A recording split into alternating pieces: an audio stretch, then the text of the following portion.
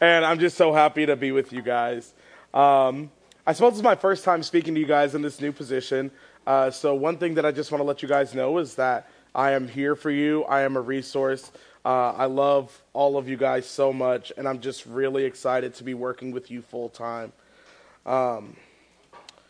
Yeah, but just make sure not to get on my bad side because that's what'll happen.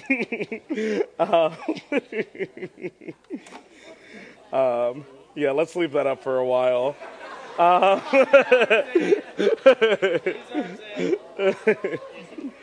right.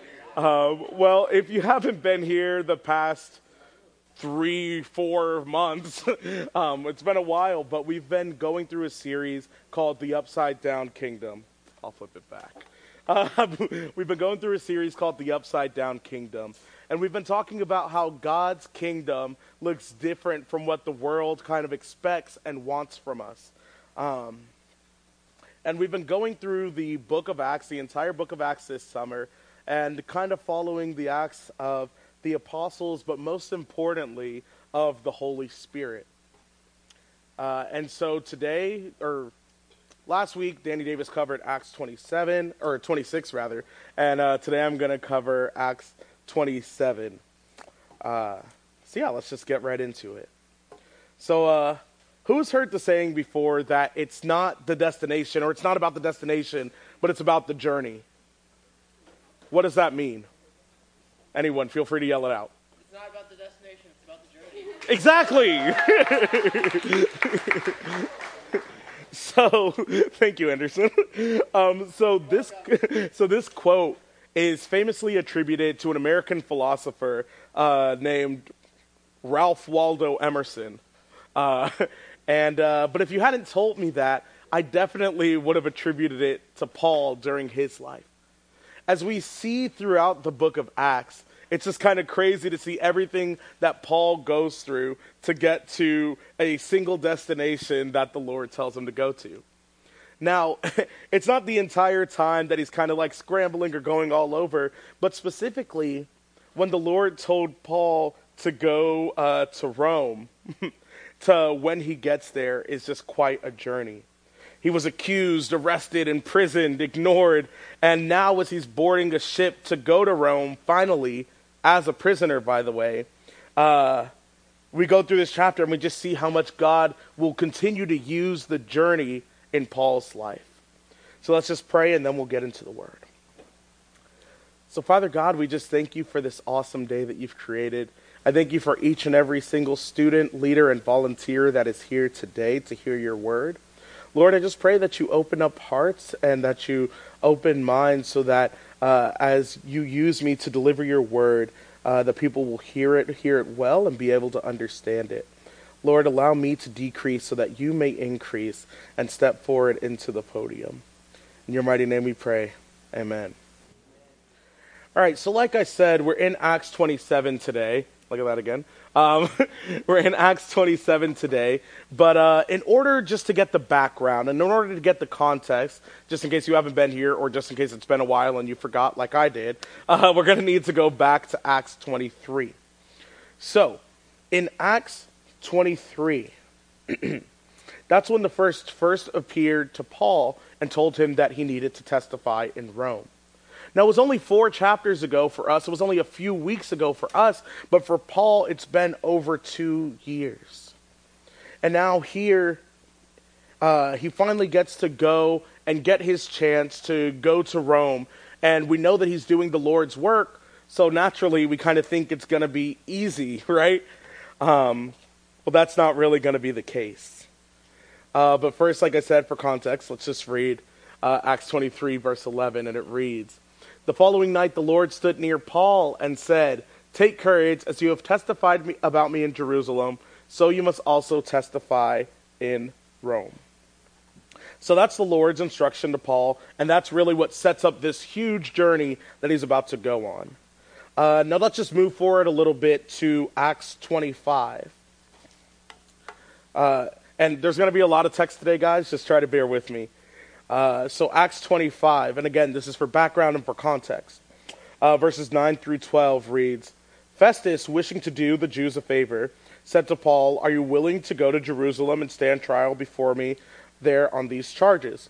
Paul answered, "I am now standing before Caesar's court, where I ought to be tried. I have not done any wrong to the Jews, as you yourself very well know. If, however, I am guilty of doing anything deserving death, I do not refuse to die. But if the charges brought against me by these Jews are not true, no one has the right to hand me over to them. I appeal to Caesar." After Festus had conferred with his council, he declared, "You have appealed to Caesar you will go." So guys, at this point, it's important to remember that Paul kind of knew that if he got arrested and he went on trial, he would be released. It's happened to him before. And I believe that at this point, he knows that his accusers don't really have anything that'll stick. But during his trial, it's very unlikely that they would win, and yet he appeals to Caesar, knowing that this would significantly prolong his journey. So why did he appeal to Caesar? That's a question. Why did he appeal to Caesar? He appealed to Caesar because God wanted him to go share the gospel in Rome. Right? So guys, we can learn from Paul's dedication to the Lord here. He could have been freed way earlier, but decided to put his faith in the Lord and do something that was uncomfortable, even though it didn't make much sense to anyone else around him. They even say in Acts 26:32, this is right before 27, so really setting it up. Agrippa said to Festus, "This man could have been free if he had not appealed to Caesar." He could have been set free, and yet he decided to put his faith in the Lord to do his works. So that leads us right into our first table question. And that's just, what's an example of something uncomfortable that God has asked you to do in your life? Did you do it or did you ignore it? And just take a few minutes to discuss that here. Oh, wait. Okay, there we go. All right. So now let's finally get into the chapter now that we have the background. And again, this is a long one with a lot of text, so just try to stay with me. Open your Bibles if you need to. You should anyways. And let's go ahead and get into Acts 27. All right. So when it was decided that we would sail for Italy, Paul and some other prisoners were handed over to a centurion named Julius, who belonged to the imperial regiment.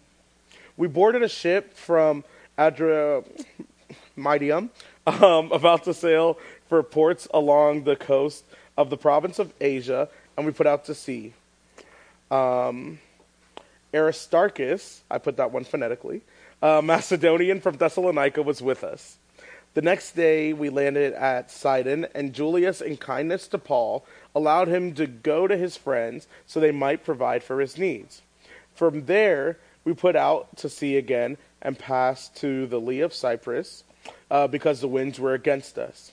When we had sailed across the open sea to the coast of Cilicia and Pamphylia, guys, there's a lot of difficult words in this, so just I can't put everything phonetically. We landed at Myra in Lycia. There the centurion found an Alexandrian ship sailing for Italy and put us on board. We made slow headway for many days and had difficulty arriving at Cnidus. When the wind did not allow us to hold our course, we sailed to the lee of Crete, opposite Salmon. We moved along the coast with difficulty and came to a place called Fair Havens near the town of Lasea. Okay, so let's just break this down because that just sounded like a bunch of words, even to me, and I was reading it. So first of all, who is the author of Acts? Luke. Thank you. So it is Luke. So we know that he was with Paul during this time via his use of the word "we" in verse 1. And then secondly, Paul also had another companion named Aristarchus. And so they were both with him on this journey. Now, I know it seems kind of weird that the centurion Julius just kind of let Paul roam around and do his own thing, as it said in verse 3. But consider this quote from a commentary by Charles R. Swindoll that says, "Paul was not a typical prisoner. His journey to Rome served his own interest, and escape was not a concern. The centurion may have known Paul from his 24 months in Caesarea, and held him in high enough regard to treat him with consideration and grant him unusual freedom. So guys, Paul was not a regular prisoner. So yes, he was there, he was on his way to be tried, but Julius, again, he may have had some kind of high esteem or respect for Paul, and also escape wasn't really his concern. He wanted to go to Rome. He wanted to appeal to Caesar. So escape was not really on Paul's mind. Now for you visual learners, kind of like I am, I have a map up here. And so it says that they sailed from... Yeah, right? So they sailed straight from here to here within a day's time. And then they were probably on Sidon or at Sidon for about a week as they were loading up cargo and doing things of the such. And then from Sidon, they went to Cyprus, which is right here. And then because the winds were against them, it said, that's what they couldn't really stay on course. So they went over here to Myra. And then when they were there, they switched ships. And then it took them quite some time, but then they finally made it up here. I'm saying Cnidus, I'm probably saying it wrong. And then as the wind did not allow them to hold course again, they sailed with much difficulty to Fair Havens. So there was a lot of issue with the winds, and we'll get into that in just here a second. But the sailing was really quite difficult for them during this time, as it says here in verse 9. It says, much time had been lost, and sailing had already become dangerous, because now it was after the Day of Atonement. So Paul warned them, men, I can see that our voyage is going to be disastrous and bring great loss to the ship and cargo and to our own lives also. But the centurion, instead of listening to what Paul said, followed the advice of the pilot and the owner of the ship, since the harbor was unsuitable to winter in. In the majority decided that we should sail on, hoping to reach Phoenix and winter there. There was a harbor in Crete facing both southwest and northwest. So the importance of it being after the Day of Atonement, it kind of meant that it was later on in the year, and it was closer to winter, which meant that it was approaching, and it was more dangerous to sail during that time.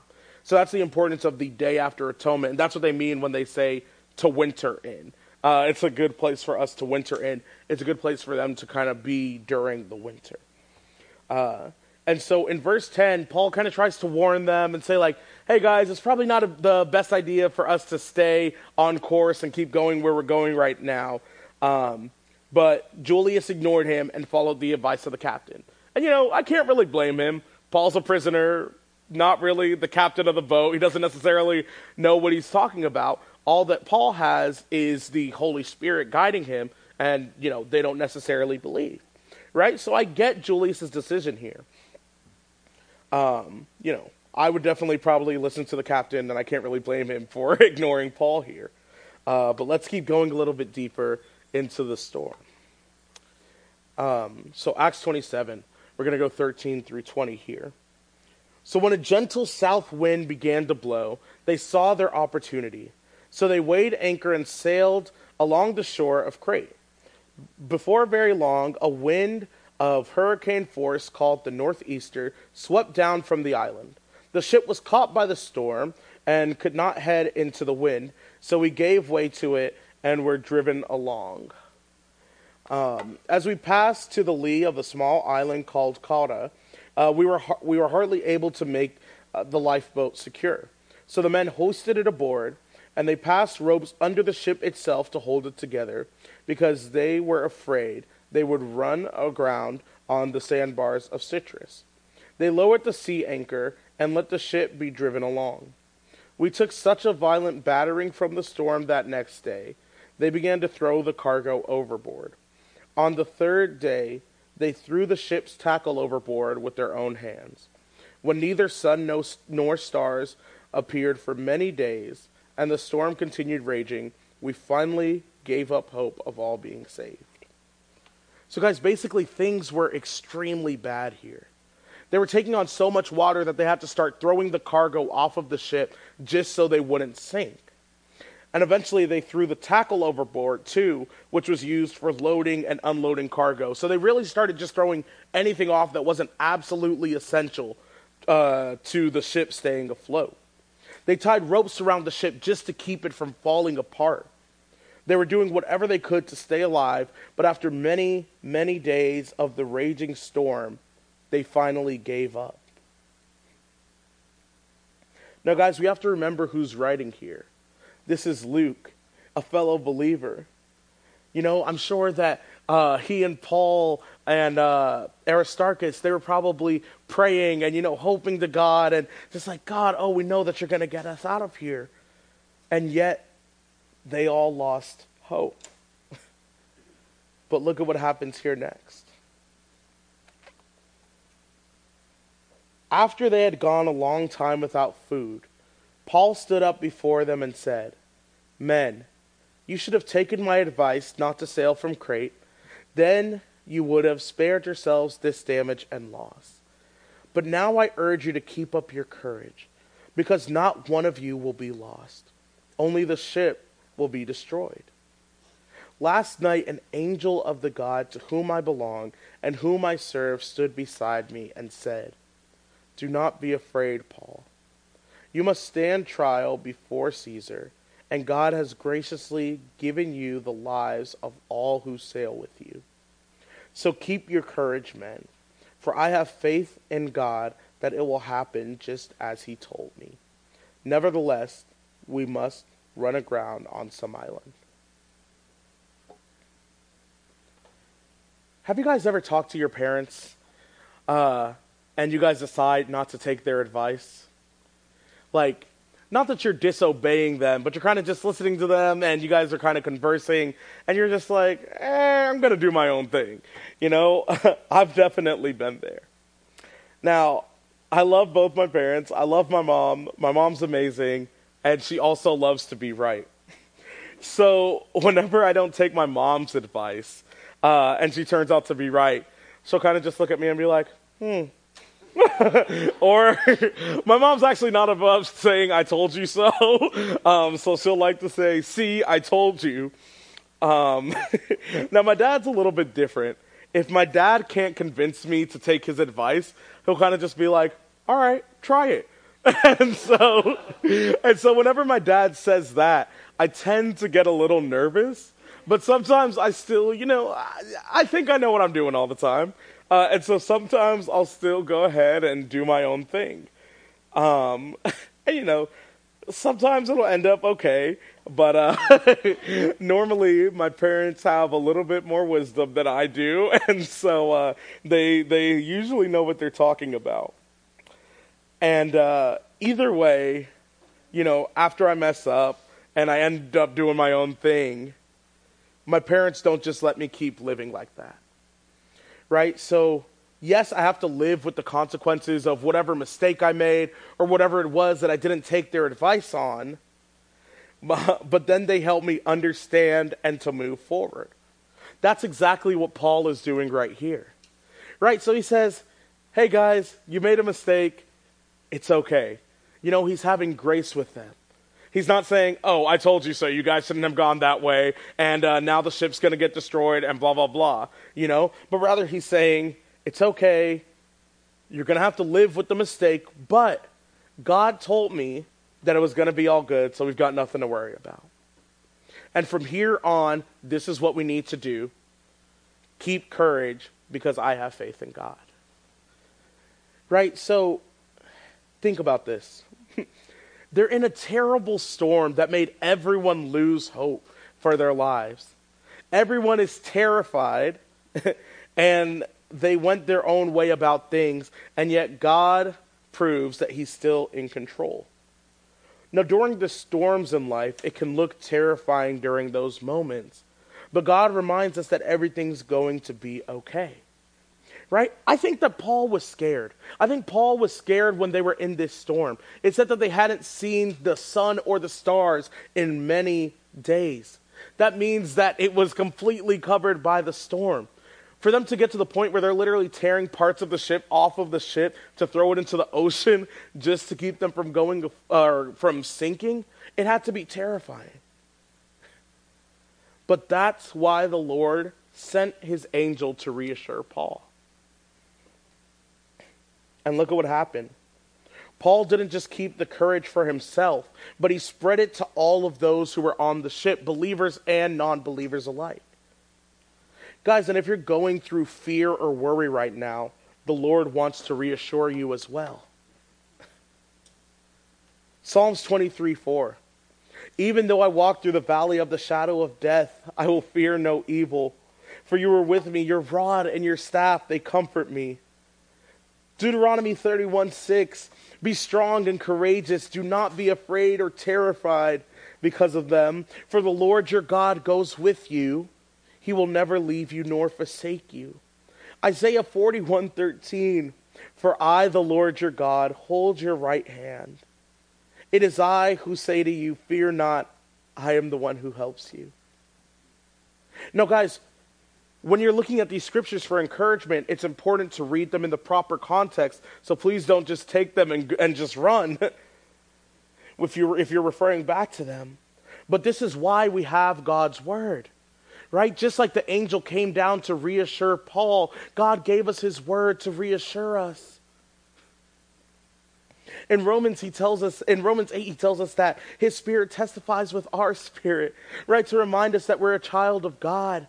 So for us Christians, for us believers who have the Holy Spirit within us, that's a reminder during those times of trouble and during those times of worry and fear and anxiety when we can sometimes forget that God's got our back, that he's right there, that his spirit dwells within us.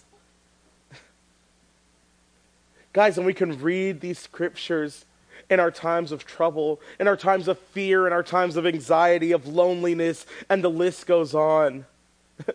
And I urge you, if you're going through a storm right now, allow the Lord to comfort you. Guys, the word of God, it's perfectly fine to pray those scriptures back to him. In fact, it's encouraged. Pray those scriptures back to the Lord. If you're scared, say, God, even though I walk through the valley of the shadow of death, I will fear no evil. For you are with me, your rod and your staff, they comfort me. Pray that back to the Lord and let it encourage you. We have to remember that he's sovereign during the storm. But again, that doesn't mean that everything is going to be smooth sailing. No pun intended.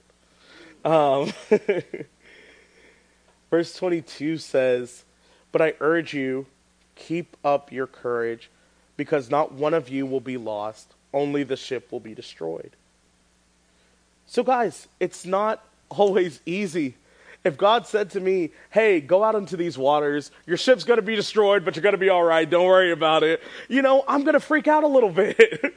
I mean, first of all, I'd probably say, God, are you sure you meant to dial my number because I can't swim? But I'm going to freak out a little bit. But when God calls you to do something, it won't always be easy, but you have to trust in the purpose and the plan that he has for you. That's what Paul is doing right here. Again, he appealed to Caesar even though he knew that meant that he would be elongating his imprisonment. He's on this ship right now because he appealed to Caesar. He's in this storm right now because he's following God's plan. I feel like so often we think, man, God told me to do this, it's going to be easy. I'll tell you guys about something I'm going through in my life right now.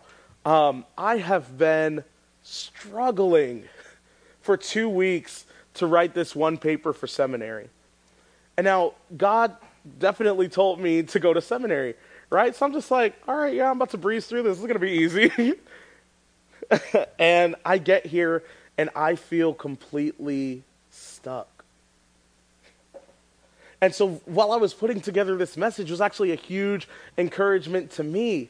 That I'm just like, I'm really struggling right now. But God never said it would be easy, right? But he does always keep his promises.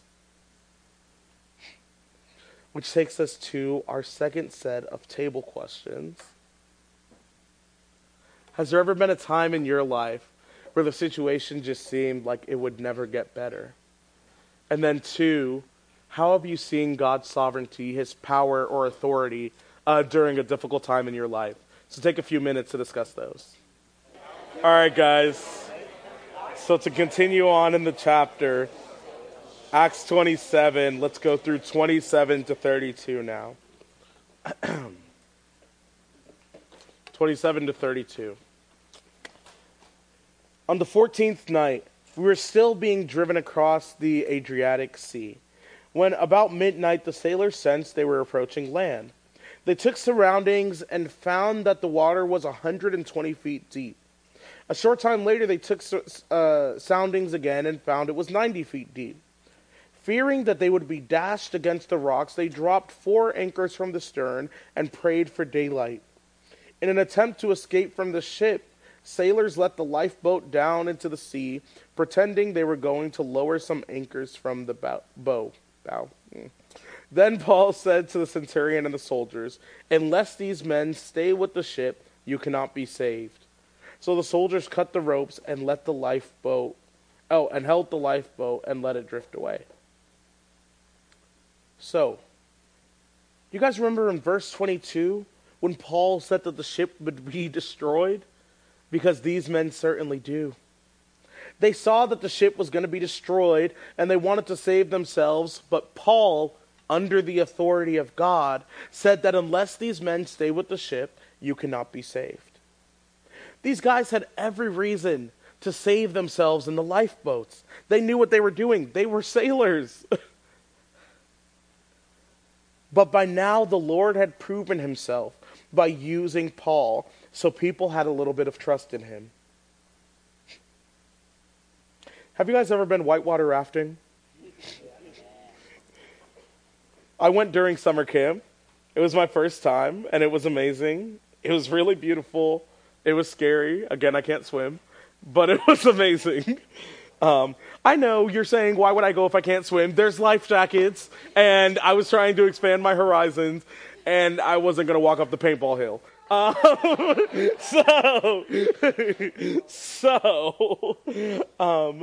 Anyways, before you start rafting, they teach you exactly how to do it. You kind of have to put your whole body into it. You know, it's like a dance move. Like, you got to put your whole body into it. Now, before they taught me that, I was trying to paddle with just my arms. I was trying to paddle on my own and do it with just my arms, which was significantly harder than the way that the guide had taught us.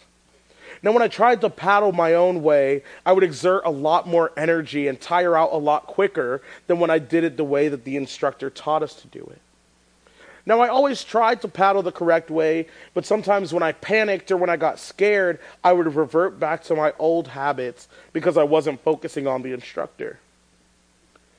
Guys, when we ignore what God is telling us to do, whether that be out of panic, out of fear, or maybe we just like our way better, we end up exerting so much more energy. We end up making more mistakes, and we end up falling short. I learned when I was on the water that I had to trust the instructor even if I couldn't see what was around me, even if the boat was turned backwards, because the instructor had a different perspective. I'm sure that the people on the boat were scared, but they decided to trust in the Lord to save their lives. Verse 33. Just before dawn, Paul urged them all to eat. For the last 14 days, he said, you have been in constant suspense and have gone without food. You haven't eaten anything. Now I urge you, take some food. You need it to survive. Not one of you will lose a single hair from his head. After he said this, he took some bread and gave thanks to God in front of all of them. Then he broke it and began to eat. They were all encouraged and ate some food themselves. Altogether, there were 276 of us on board. When they had eaten as much as they wanted, they lightened the ship by throwing the grain into the sea.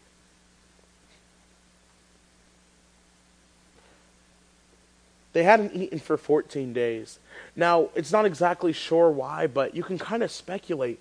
The ship was tossing and turning. People were terrified. They didn't know if they were going to live. It was all hands on deck just to keep the boat moving, or just to keep the boat from capsizing.